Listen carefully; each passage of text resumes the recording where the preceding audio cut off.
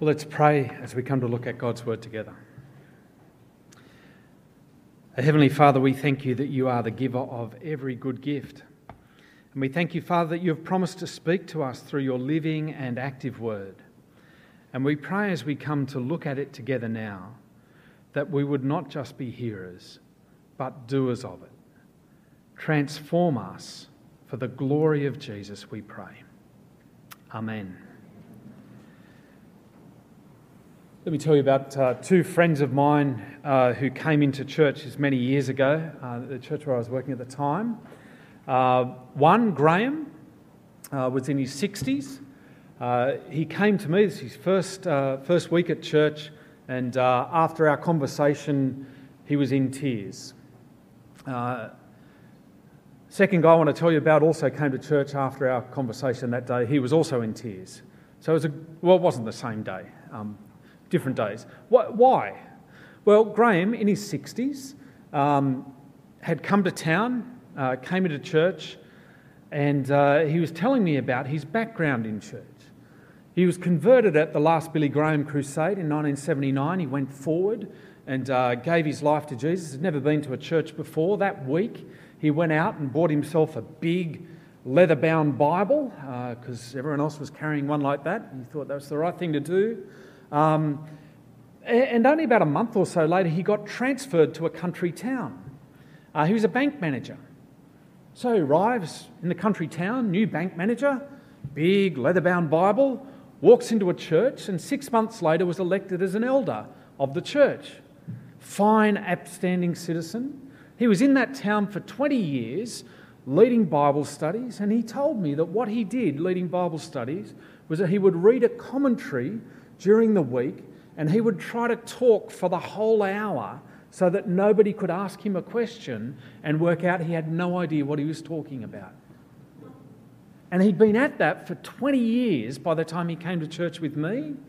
And in his first week, I asked him, "How are you going? Would you like to join a Bible study?" He says, "I don't want to lead a Bible study." He said, "Don't think I'm going to ask you to lead a Bible study. I haven't even met you yet." And he burst into tears and told me how that's exactly what happened the last church he went to. The other guy who I met who burst into tears, his name was Seth. Seth had been out of jail for about 6 months. He arrived Sunday night on his Harley, parked right up beside the hall, all full of prison tats and leather, walks into church, and we had a bit of a conversation afterwards. We had dinner at my place, and he also burst into tears. Why did he burst into tears? Well, he was soundly converted in jail. He was living as a faithful disciple of the Lord Jesus. In the 6 months after he'd been out of prison, he kept on going to churches, and everywhere he went, he said, people mobbed me. I walked in and everybody was really friendly. He said, but after a while, I just got the idea that I'm making sure I wasn't stealing the silverware. They're just looking over me. Nobody ever invited me to their house. Nobody ever asked me if I was a Christian or how I became a Christian. And he said, you're the first person who's invited me back to their house since I left jail. Two guys come to the same church, and they were welcome, but neither of them had been welcomed in that kind of way before. Now, immediately your instincts tell you that there's something wrong about that, isn't there? There's something wrong. It's bad form, isn't it, to treat people so differently because of their outward experience. It's rude, it's impolite, isn't it? But we know we ought to be better than that. It's sad.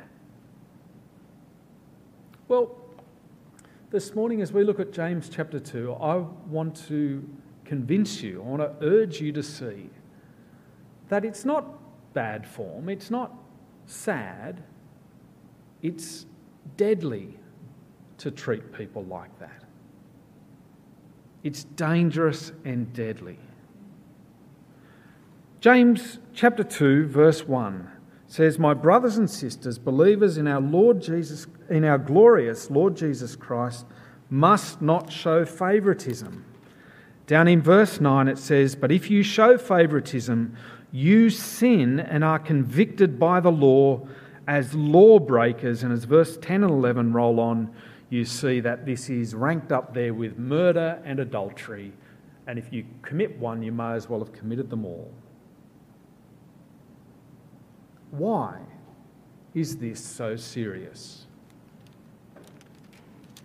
Well, let's walk through James chapter 2, 1 to 13. And I want to show you why the stakes are so high with this. Last week, at the end of chapter 1, we were urged not just to be hearers, but doers of the word, not to be polluted by the world, but instead to live out of a pure and faultless worship of God, pure and faultless religion. And as we roll into chapter 2, James gives us this example of what it will look like. How trusting Jesus will change the way that you see and treat other people. Verses 1 to 4, we get the example of discrimination against the poor. In verses 5 to 7, we're reminded of how we should look at the rich and poor. And verses 9 to 13, we see what's at stake. What is the nature of Christian love? James 2:1, my brothers and sisters, believers in our glorious Lord Jesus Christ, must not show favouritism. Suppose a man comes into your meeting wearing a gold ring and fine clothes, and a poor man in filthy old clothes also comes in. If you show special attention to the man wearing fine clothes and say, here's a good seat for you, but say to the poor man, you stand there, sit on the floor by my feet, have you not discriminated amongst yourselves and become judges with evil thoughts? My brothers and sisters, do not show favouritism. The word translated favouritism there carries the meaning it's a judgment made on external appearances, on the face of things. And so we notice in the detail that follows, it's all about appearances, isn't it? It's all about the way, the fine clothes, the gold ring, that's what you see. And the other man, the shabby clothes, the appearance of the beggar, that's what you see. And this difference in appearance is the basis for treating these two men differently in the example. And although you'd never guess it from the translation, the word in verse 4 there that translated as discriminated is the same word in chapter 1 verse 6 that's translated as doubt. It's from the same root. And you might remember when we were looking at chapter 1 verse 6 and thinking about doubt, I tried to make it clear James is not talking about some kind of intellectual doubt, but a double-mindedness that works from two different foundations. I gave the example of the woman who's got a foot on the wharf and a foot on the boat, and you've got to decide to put both your feet on one or the other. You can't be double-minded and say that you're a follower of God and still actually live out the consequences of being an unbeliever, the consequences of unbelief, of worldliness. It's hedging your bets. It's being double-minded. And here in chapter 2, this is an example of that kind of doubt, that wavering, that discrimination, that double-mindedness. Christian people judging and evaluating one another based on the face of things, based on worldly standards of wealth and importance. If you think again back to chapter 1, remember that the brother in humble circumstances is to remember their position of honour and glory.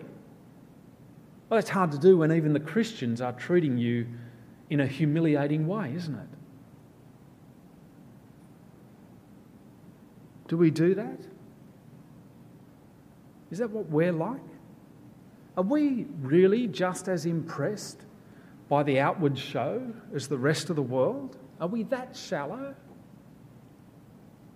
Do we crave the approval, the acceptance of others based on our performance and our appearance?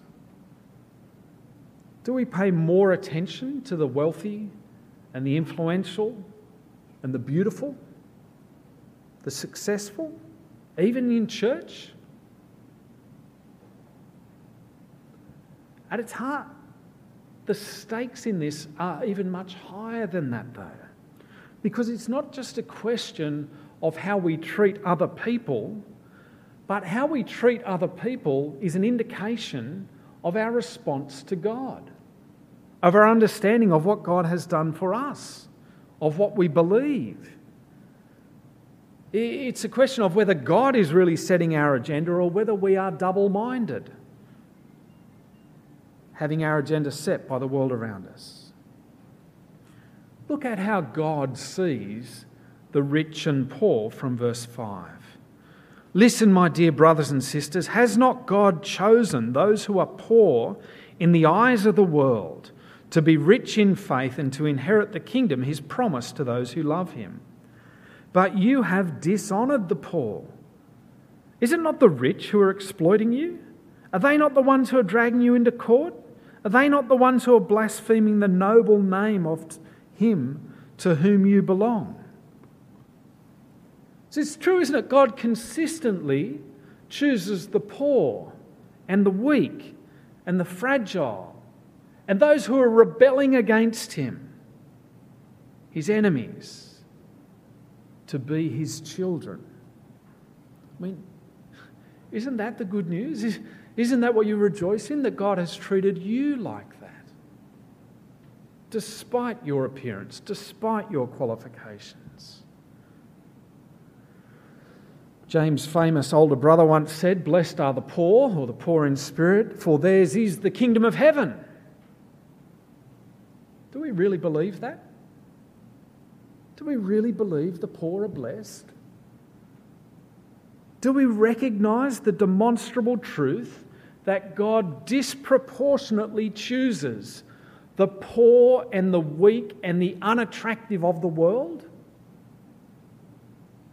to be rich in faith? And in fact that He has consistently done this through history? I wonder, when you think of the poor, do you see them as people who deserve your pity and your charity? Or do you see them as people who are blessed by God? Now, of course, it's not an either or. It's a both and in that point.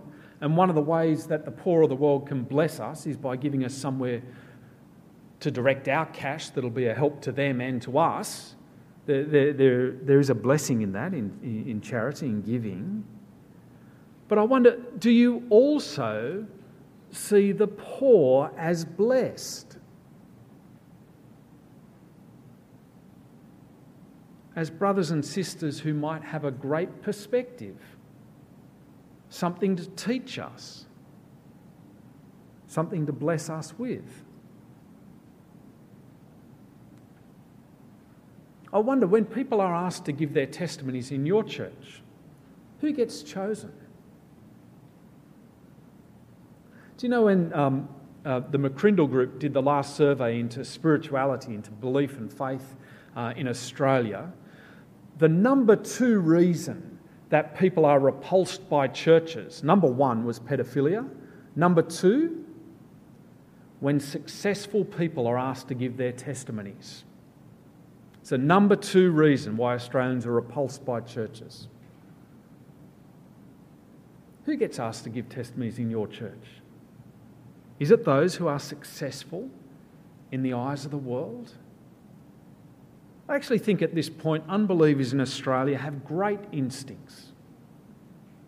They have great instincts to see that there's something perverse and lacking in integrity when we foreground and highlight people on exactly the same basis as the rest of the world, on their appearance, on their success, on their wealth, on their attractiveness, the beautiful ones.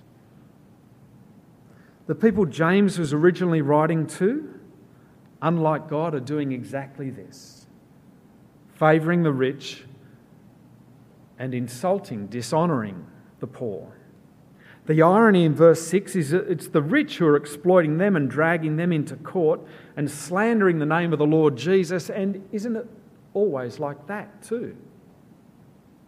I mean, isn't that basically what's happening today?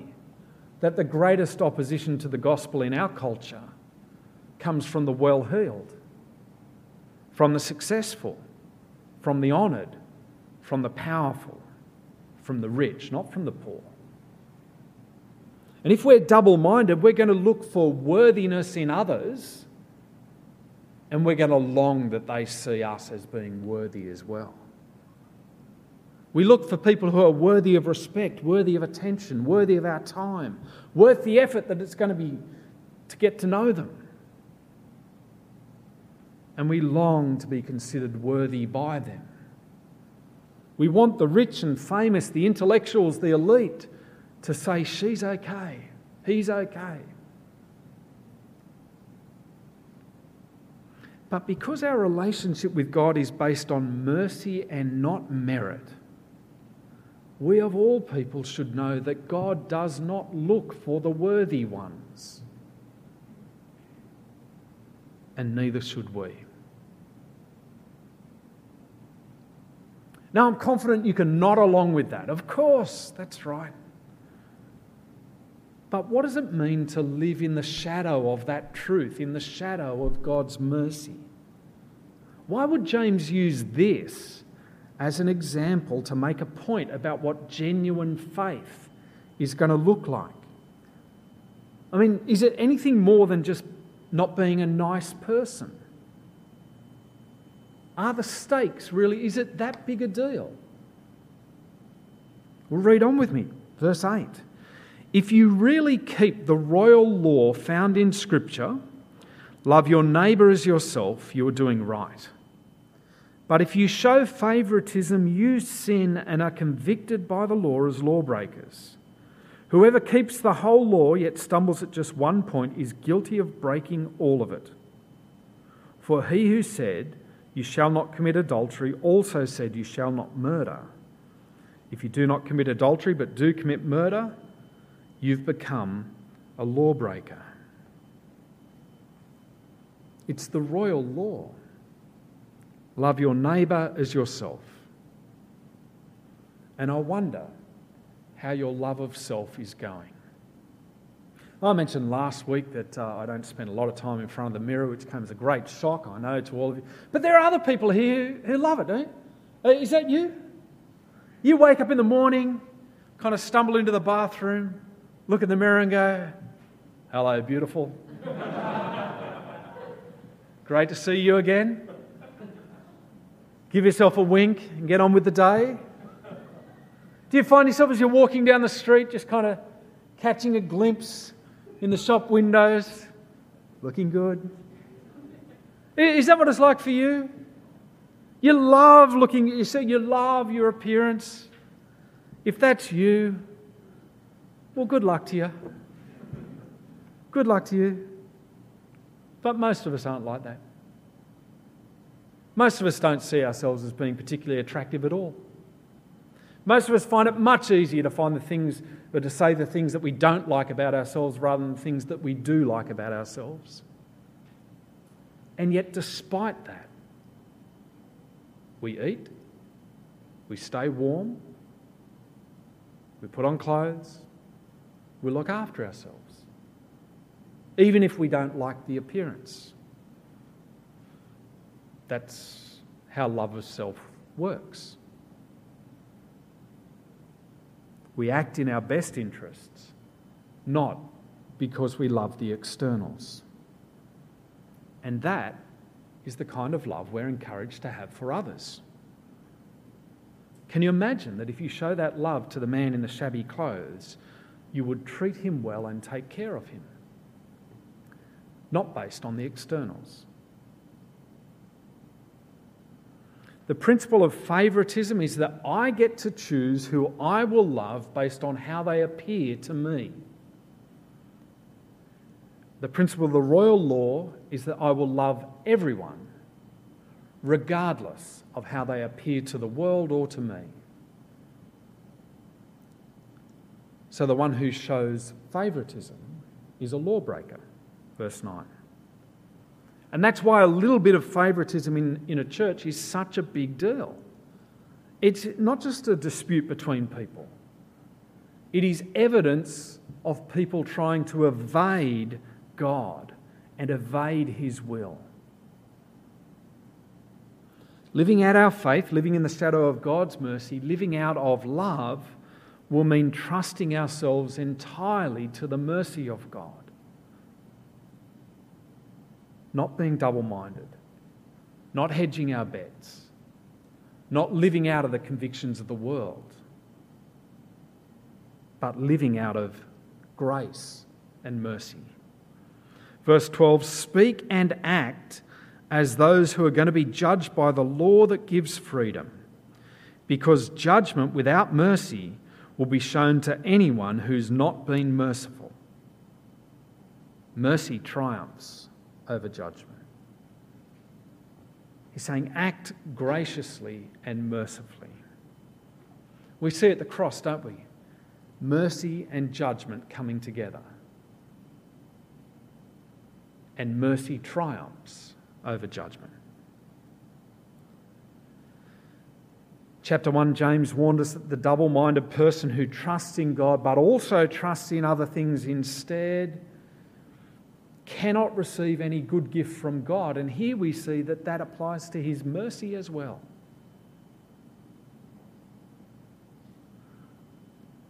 If there's someone that you hold a grudge against, that you refuse to forgive, please consider this very carefully. Now, I'm not saying at all that forgiveness is easy or that it should be automatic or quick. I'm not saying that forgiveness results in things going back to just the way they were.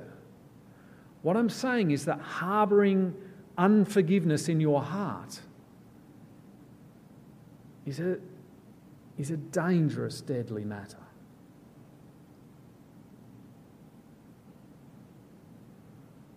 If you've got a string of people that you no longer talk to, or a grudge that you cherish, can I ask you to just feel the weight of that? That as you treat others like this, judgment without mercy will be shown to anyone who has not been merciful. Our faith must be lived out even in the painful areas, where you might rather hold on to your anger and your desire to get square. We are encouraged to live in the shadow of God's mercy, to live in love, to trust ourselves wholeheartedly to the mercy of God. If you feel the pull of that this morning and you're struggling to make changes, don't be discouraged that you haven't kind of made it yet, that you're not there. Because God knows your heart and mercy triumphs over judgment. Rejoice that God does not treat us as we deserve.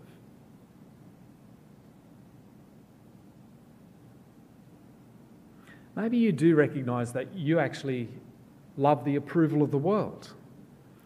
You long to be well thought of, to be admired. Maybe you recognise that you've been in the habit of looking at others just as the world does, saving your love for the lovable, your admiration for the successful, looking with envy at the beautiful, and with pity at the poor and despised. Praise God that He did not treat you or me like that. Lean into mercy. Press into grace. God's mercy triumphs over judgment. Faith conquers death. Jesus is King, and He calls us to follow His royal law and love our neighbours as we love ourselves. Let's pray.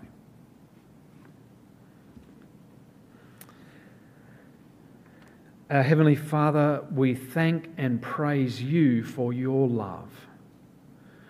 We thank You that You have loved us not because we deserve it, not because we're worth it, but because You are merciful. Father, we rejoice in Your mercy, and we pray that our consciousness, our awareness of Your mercy might grow and grow, and that we would live in the shadow of that mercy, that we would reflect that mercy, and that we would love our neighbours as we love ourselves. And we pray it for Jesus' glory. Amen.